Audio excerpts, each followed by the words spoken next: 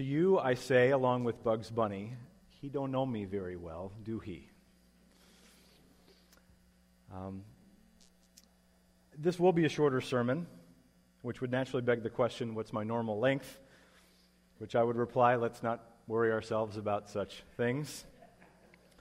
Particularly because we have such a rich, rich verse of Scripture in front of us. In fact, the Scripture is so rich that the pies in Fellowship Hall can just wait. I hope I have my name on a slice of French silk out there, like some of you probably do. But this passage is worth dwelling in for a moment or two, maybe longer. Let's linger here. Let's dwell here in 1 Thessalonians 5:18. This is a Scripture you need to taste. Whether you know Jesus or you don't, whether you've been walking with Jesus for 5 days or for 50 years, whether you know the Bible like the back of your hand or whether you don't read the Bible ever, this passage has something to say to you tonight. So here's what I think it's calling us to. Here's the big idea tonight. This holiday season, may we recover and never forget the what, the when, the why of Christian gratitude. This holiday season, let's recover, and then let's never forget the what, the when, and the why of Christian gratitude. 1 Thessalonians chapter 5, verse 18 says, "Give thanks in all circumstances, for this is the will of God in Christ Jesus for you." Now that's how the English Standard Version here in the seats translates it. I'm pretty sure that when I wrote out the outline, I lapsed into the NIV. That's just part and parcel of memorizing it in the NIV, I think. Happily for us, the difference in translation is not one of vocabulary, it's just word order. So we're going to go with what's on your outlines. 1 Thessalonians 5:18, "Give thanks in all circumstances, for this is God's will for you in Christ Jesus." In this holiday season, let's recover. Let's never forget the what, the when, and the why of Christian gratitude. So first point this evening, give thanks. Give thanks. This is the what. And it's an important question to ask. What does it mean, actually, to give thanks? For hundreds of years now, our nation has been accustomed to, on the third Thursday of this month, to gather with family and friends and loved ones in order to celebrate a holiday, a holy day that we call Thanksgiving. We are to give thanks at Thanksgiving, which is great. My question is, what's that? And I don't mean turkey or stuffing or green bean hot dish or cranberry sauce. We know what those are. I'm asking something far more basic, something that we all assume that we know when we gather on Thanksgiving. What does it mean to actually give thanks? Because whether or not you plan to get together with others this Thursday, we have a command from Almighty God, from the Apostle Paul, in 1 Thessalonians 5:18, to give thanks. And I'm just asking, what's that? What does it mean to give thanks? These two English words, give thanks, are interestingly actually just one word in Greek. I'll give it to you in Paul's language. You've heard it before. We've got our own English word here for this, and you tell me what the word sounds like. You ready? The Greek word is Eucharistete. Eucharistete. Eucharist, exactly. In more liturgical traditions, it's referred to as the Eucharist. In less liturgical traditions, you might hear the term communion, or the Lord's Supper is what we might call it here in this church. We call it Eucharist because in 1 Corinthians 11:24, it says of Jesus that when he had given thanks, he broke bread. When he had Eucharistete, he broke bread. So what does Eucharist mean? Well, it's interesting. It's a word that occurs about 37 times in the pages of the New Testament, fairly frequently. It's actually a compound word. That is, it's one great big word with two smaller words inside of it. And the smaller words are good and grace. Good grace. The prefix "eu" means good. That's the main part of the word. That's the first part of the word. And then the main part of the word, charis, means grace. Eucharist literally means good grace. Or even more properly, Eucharist acknowledges that God's grace works really well. Good grace. That's what we mean, or it's what we ought to mean when we speak of the giving of thanks at Thanksgiving. Eucharist is an explosion of praise that God's grace is good. Eucharistetek, give thanks.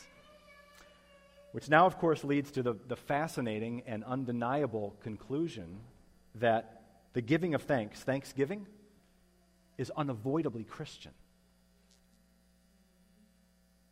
In fact, we can go further. The giving of thanks is uniquely Christian. And yet we can go further. One New Testament scholar observes this point. We can go so far as to say that ingratitude to God is characteristic of pagan depravity. Or as I read how one author put it, being unthankful is the very essence of an unregenerate heart. You say, are you sure? Yes, I'm sure. Listen to Paul in Romans 1:21. Speaking of the unbelieving world apart from the grace of God, Paul writes in Romans 1:21, for although they knew God, they did not honor him as God or give what? Thanks. They didn't give thanks to him, but they became futile in their thinking and their foolish hearts were darkened. So for Paul, as in the rest of the Bible, ingratitude is characteristic of pagan depravity. Being unthankful is the very essence of an unregenerate heart. And why? Because giving thanks means confessing to God and to all the world that his grace is good. That is what giving thanks is. Giving thanks is the happy admission that God's grace works well. It's a worshiping of the one true God for his good grace. That's what thanksgiving is. So we ought to be good at it, in theory. And that brings us to the next point, which is when should we give thanks? Paul says, in all circumstances. Back to 1 Thessalonians 5:18. Give thanks in all circumstances. Now, the shrewd Bible student will look at this verse and notice that it says, give thanks in all circumstances. It does not say, give thanks for all circumstances. And some of you take great comfort that this verse reads that way, and we ought to. But it's just as crucial, if not more so, that we recognize that the same man who wrote 1 Thessalonians 5:18 also wrote Ephesians 5:20. In Ephesians 5:20, we are summoned to give thanks always and for everything to God the Father in the name of our Lord Jesus Christ. So which is it? Do we give thanks in all circumstances to God, or do we give thanks for all circumstances to God? Answer, yep. Yes, we do. 1 Thessalonians 5:18 is the easier of the two texts. Giving thanks in all circumstances simply requires that we acknowledge that God is good despite suffering and despite adverse circumstances. God is good all the time, even though all the times may not be good. Fair enough.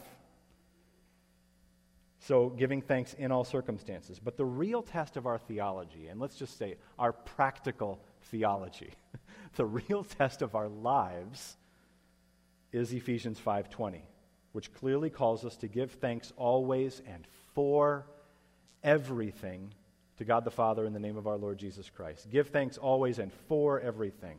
And by everything, he means everything. Even adversity, even suffering, and I might add to this point, especially adversity. Especially suffering. And why would I say that?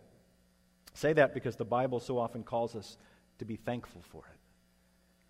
Matthew 5:11 and 12, Jesus says, blessed are you when others revile you and persecute you and utter all kinds of evil against you falsely on my account. Rejoice and be glad, for your reward is great in heaven, for so they persecuted the prophets who were before you. Now, evidently, Jesus' disciples were listening awfully closely to him, because by the time we get to Acts chapter 5, verses 40 and 41, we read of Peter and John before the Jewish council.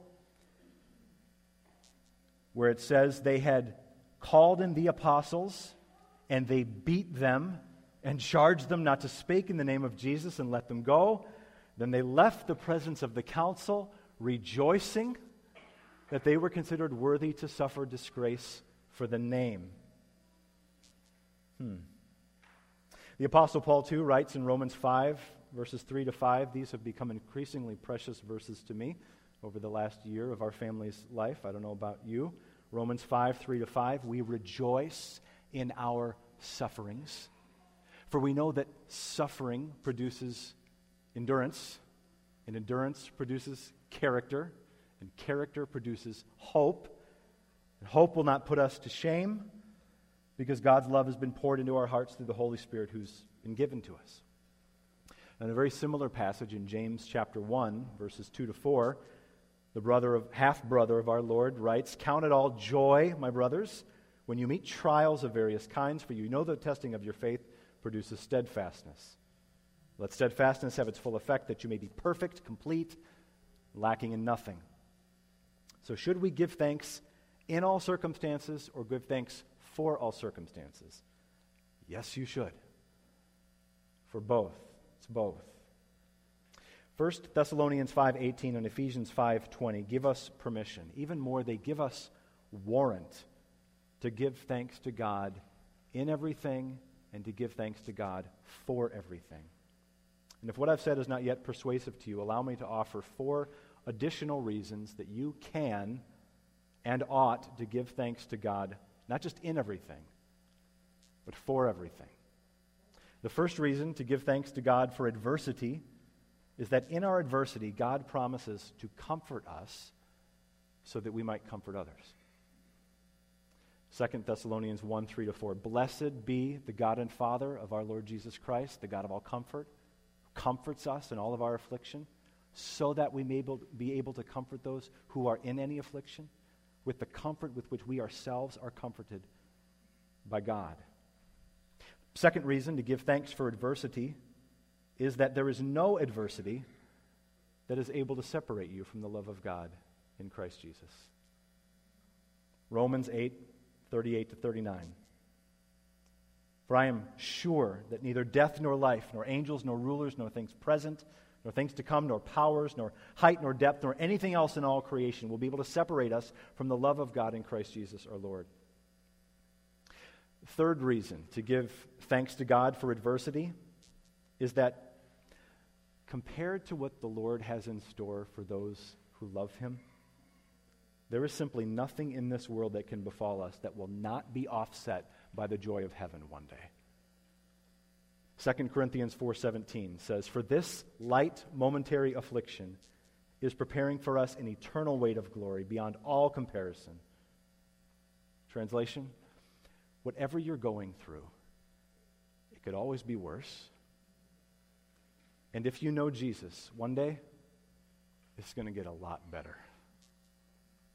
It's going to get a whole lot better.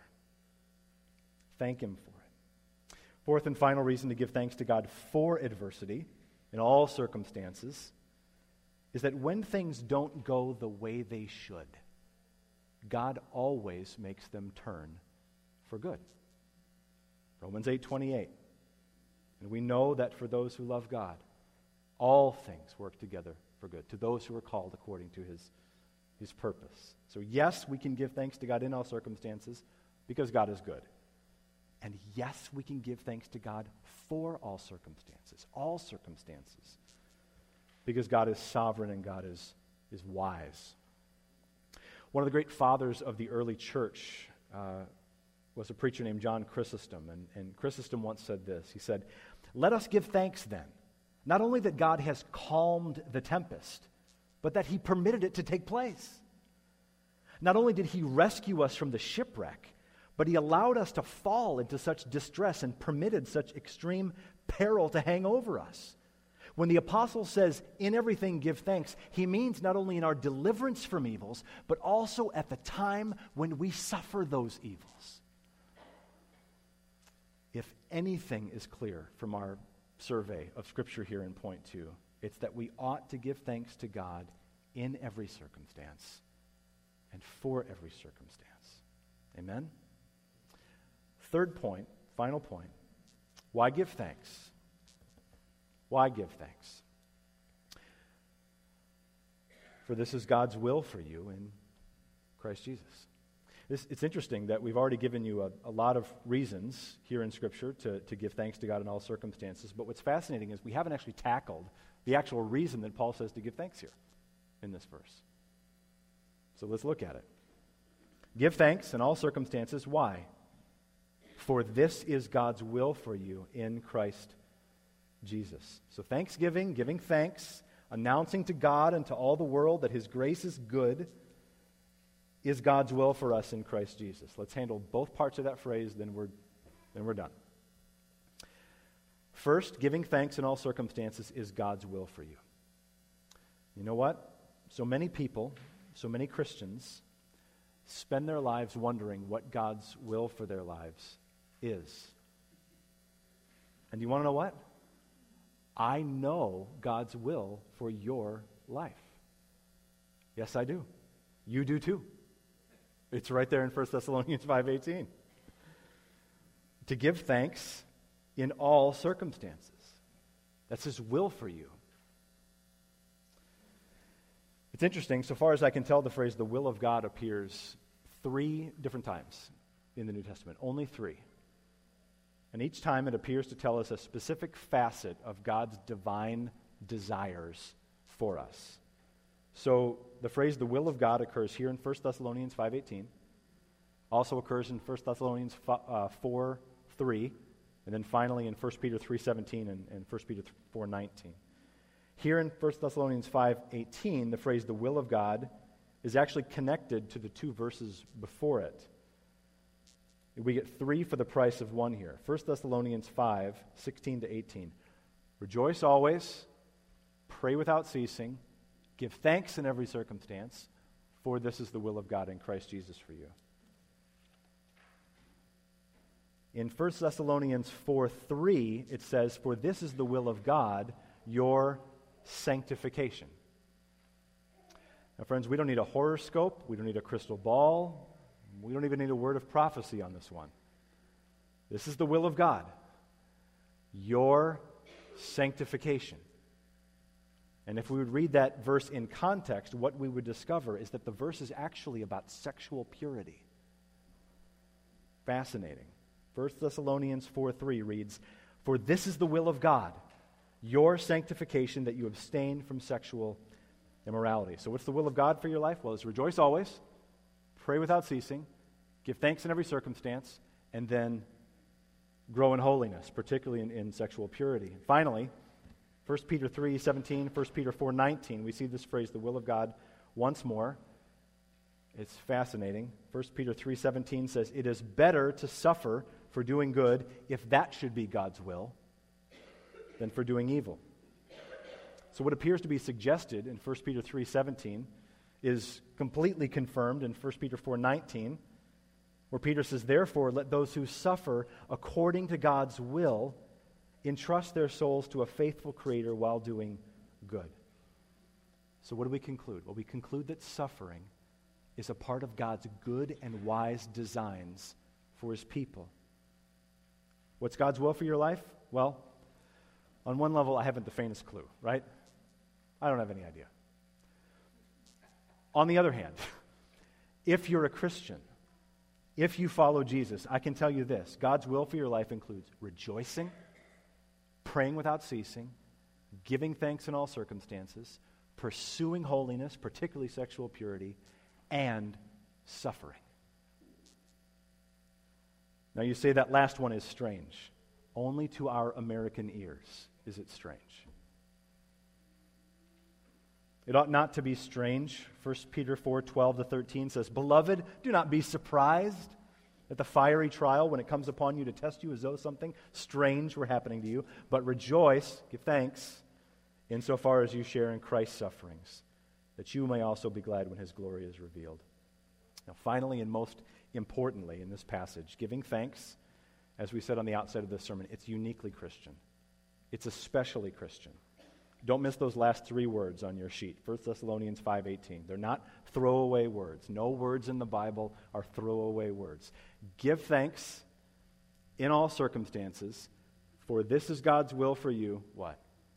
In Christ Jesus. Those last three words in verse 18 signal the doctrine that lies at the very heart of the Apostle Paul. It's the doctrine of union with Christ. What that means is this.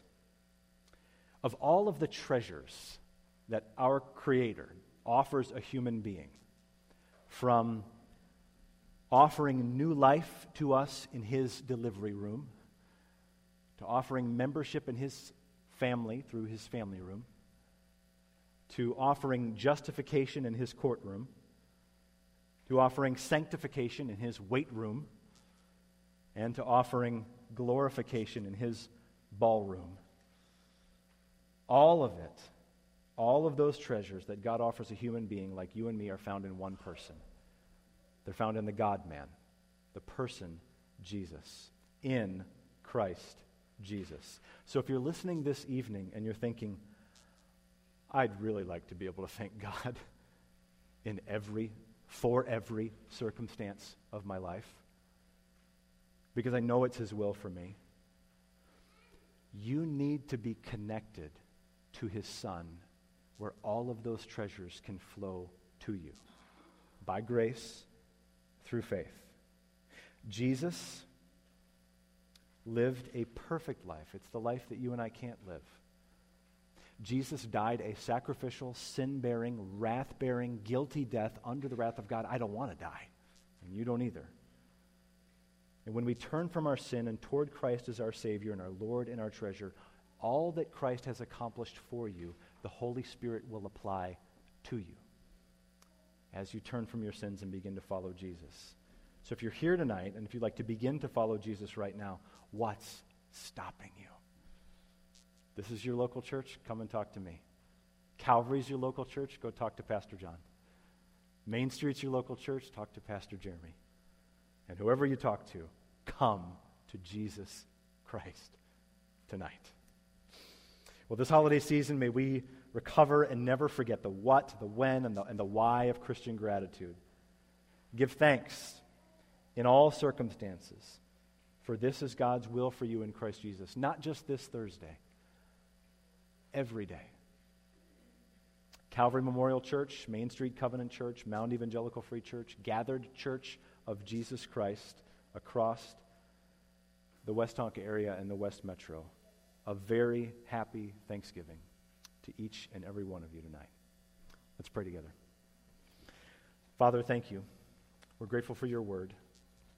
Would you give this message an extra lifespan as the Holy Spirit might be pleased to use this in unique and surprising ways in the days ahead.